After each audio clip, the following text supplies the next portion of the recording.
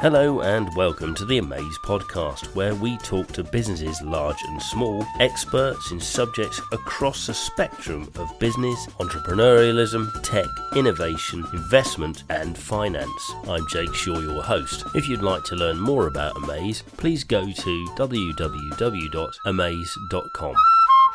Hello everybody, today I'm joined by Andrew Tapson from Pearl.biz. So, quite often, and I speak as one, the closest I get to keeping a sort of amount, a record of the cash flow and the accounts of my business is I use my banking app, where I'm sort of keeping a track on my invoicing and my payments and my receipts and what have you. In the olden days, you'd have a bookkeeper to help you with that sort of stuff, and then eventually what you do, and I have done this, and I'm very ashamed that I've done this, I've arrived at my accountant's a week before, actually putting your accounts in with a bag full of receipts and some very poor quality records of them. Yes, I'm sorry, I have done that. So is it vital to have a bookkeeper? The key with this is understanding where you as a business owner have a skill and also what your passion and what your interest is. Because my instinct would tell me that if you're the kind of person that rocks up with a trough full of receipts on the day before your tax return was due, you're probably not interested in it. So actually getting someone to do your books, using a bookkeeper to do that would be actually a very good use of your time. They're a relatively cheap resource and can actually bring so much value to your business in terms of understanding. This will also depend on what other resources you have available to you in your business. Your bookkeeper can take the receipts and the invoices and put them into your web-based app or whatever it is, and they can chase your invoices for you. And by talking to them and hopefully building a relationship with them where you really understand what they can do for you, they can take a bunch of stuff off of your plate. So actually, there's the data is in the system, whatever that might be. A system could be an Excel spreadsheet still. Let's not get highfalutin with this. We're not talking massive, enterprise-wide systems, but we could, as we said before, there's plenty of systems out there on the internet. Then you've got your accountant, and quite typically, and I see this more often than not, the accountant's role can be as restricted or as finite as completing the quarterly VAT returns, filing accounts at Companies House once a year, and doing the tax return. Well, you can imagine with that kind of interface with your accountant, you're not really building a massive relationship. They're going to do pretty well to be adding value and understanding a business. They're adding value because they're doing something that you've got to do from a statutory point of view. Your bookkeeper, on the other hand, is at the coalface and is putting all that stuff into the system for you. And then the third element for me, a really ideal finance department, which sounds a bit grand for a small business, but actually that's where the part-time bit comes into play, is having someone like me around where I'm sitting with you as the business owner and we're really together, we're working as a right hand and a left hand, where you know that I've got the numbers sorted for you because I'll probably direct the bookkeeper as much as anything. But I'm also going to be, in most cases, certainly with my clients, is that I'll be doing the cash flow, I'll be doing the business plan, I'll be sitting down with you going, okay, this is what it looks like now. If we carry on this current path, we'll be here, and then take you away from what you might perceive a finance director to do. Because the danger with the title finance director is it starts with the word finance, so you think it's all about the numbers. I totally disagree with that. Yeah, the finances are the bedrock of it, but the key bit is the partnership between the finance director and the owner / his board, whereby you're having the discussions and making decisions about what you could do with the business, where you're going to spend your money to grow this business. Is it with new customers in new channels? Crikey, that's a bit risky. Do we sell more to existing customers? Do we go the whole? Do we do some blend of it? What can we afford? Oh, we want to go and we want to take on 20 more staff, let's say, because we've got this idea. Okay, God, we're going to need funding for that. Oh, Andrew, go and talk to the bank. So, to me, you can see that all the things that spawn out of the conversations, and actually what quite likely you as the entrepreneur don't want to do is go and sit down with the bank or go and find a bank to talk about how do I finance this. You actually want to get on with the exciting bit of growing your business, talking to your customers, creating new products.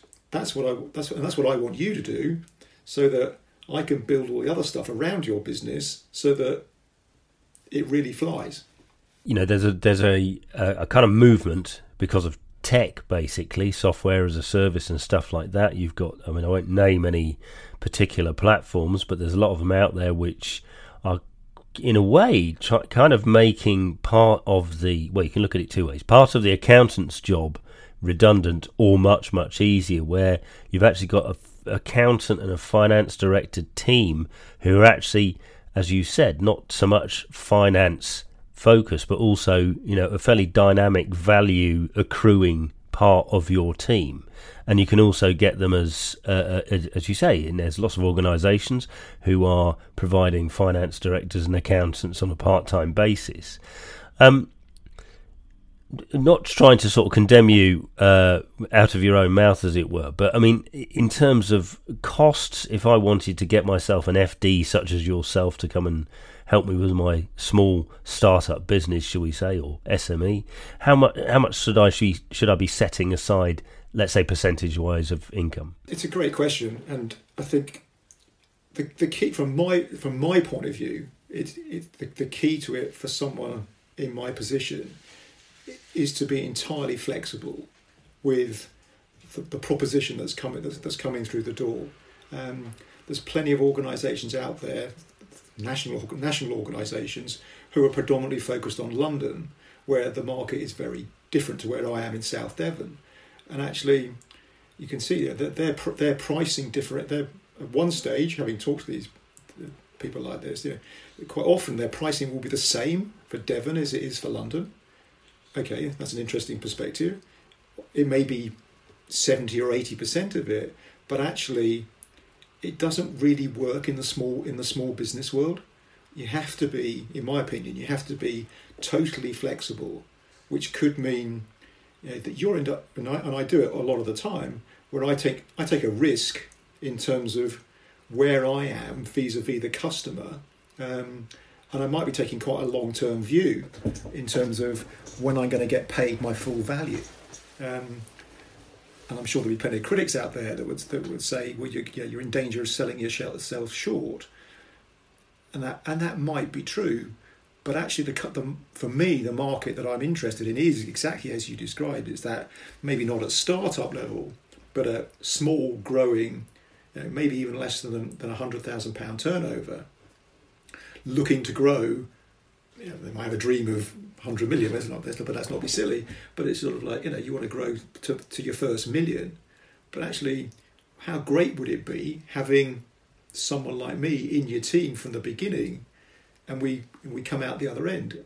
To me, when I started my business, the thing that was one of the things that was the real motivation was actually having watched Dragon's Den for probably far too many years, and seeing what value those slightly egotistical 5 people thought they could bring to small businesses. And I'm sure they were absolutely convinced that they could in many, many cases.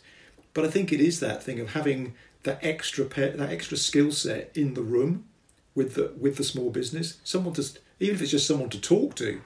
I have that where people will just call up. We have a no fee conversation, because actually we've got to build this thing into a point where it works for both of us. I know that you don't naturally work with startups as such, but let me ask this question. If today is 0 when I'm starting the business, and 100 days from now, at which point should I be calling in bookkeeper, accountant and FD? The order of events for me would be, even on day one, you probably can do it in your spreadsheet or in a web-based app, assuming that you've got some tech skills, and you might need a bit of help setting it up, but they tend to come with standard templates for what we call charts of accounts, which are where you allocate the numbers.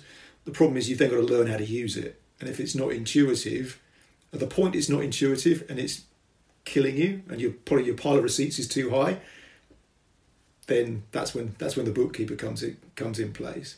The accountant, you might need the accountant on day 0-, because you might need the accountant to help you actually set up your business. You might have decided already you need a limited company because you want to separate your personal world from your business world.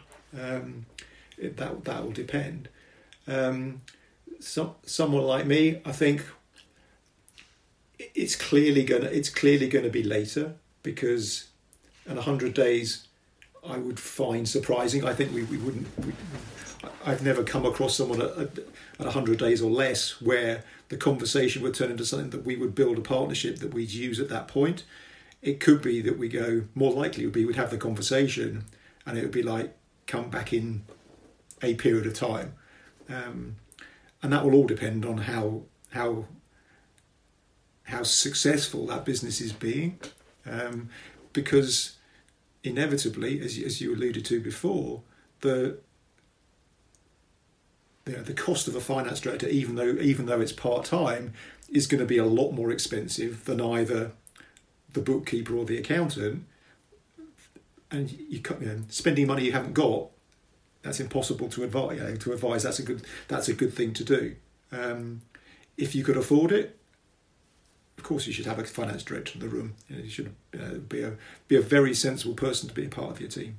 Well, fortunately, the Amaiz app actually does that first 100 days bit, because actually you can input lots and lots of that data and it automatically allocates, because it's giving you categories and what have you. So, which means that your bookkeeper will actually have an easier job to deal with your books, and then for your accountant will then have an easier go with your accounts. It's interesting that you make that point about separating your personal life from your business life. It's a surprisingly high figure of sole traders and SMEs who use their personal bank account. I mean, it's testament to the laissez-faire, the ease at which one can start a business in the UK. It's quite unique, in fact. The UK is one of the few countries in the world where you can actually start trading on day one just by selling the first item. Whereas in lots of other parts of the world, you have to go through a lot of regulation and certification before you can do that. So in some ways, this is the most, entrepreneurial country in the world. Just sort of winding up a bit, Andrew, what do you think is going to happen 2021? We've been through COVID. We're going to have some fairly severe economic ramifications. What's your view? And don't worry, nobody's going to hold you to this, but what do you think 2021 is going to look like? To me, the thing that I want to see really take off in 2021 is the sustainability agenda. I think it's easy to disregard the science. It's to sort of disregard the crazies in the pool kind of thing. But I think slowly but surely, the amount of evidence that's out there is going to make us, and it's only going to work when it's us, do something about it. And I think seeing companies take on things like the B Corp accreditation, which actually which talks about the way that you're dealing with the environment, how you're dealing with your people. Actually doing things in a much more human way. And I'd love to see, as we've heard a lot in terms of, because of COVID, people say, we're going to do everything different when we come out the other side. I think that may or may not be true, but if we don't start to really make impacts individually on the sustainability front, and I think every business and every one of my businesses can do it. It's just being aware of it and not pushing it to the back of the plate. So that's the thing that I think not only would I like to see happen, it's the thing that I believe has to happen. Andrew, where do people find you if they would like to have a chat with you about having an FD part-time or full-time? They can get hold of me by sending me an email at andrew@pearl.biz. Pearl is spelled Perle. I have a website, pearl.biz, and you can find me on LinkedIn under my name. Andrew Tapson, thank you very much. Thank you for listening. If you'd like to hear more podcasts like this, please go to www.amaiz.com. And don't forget to like and share this podcast.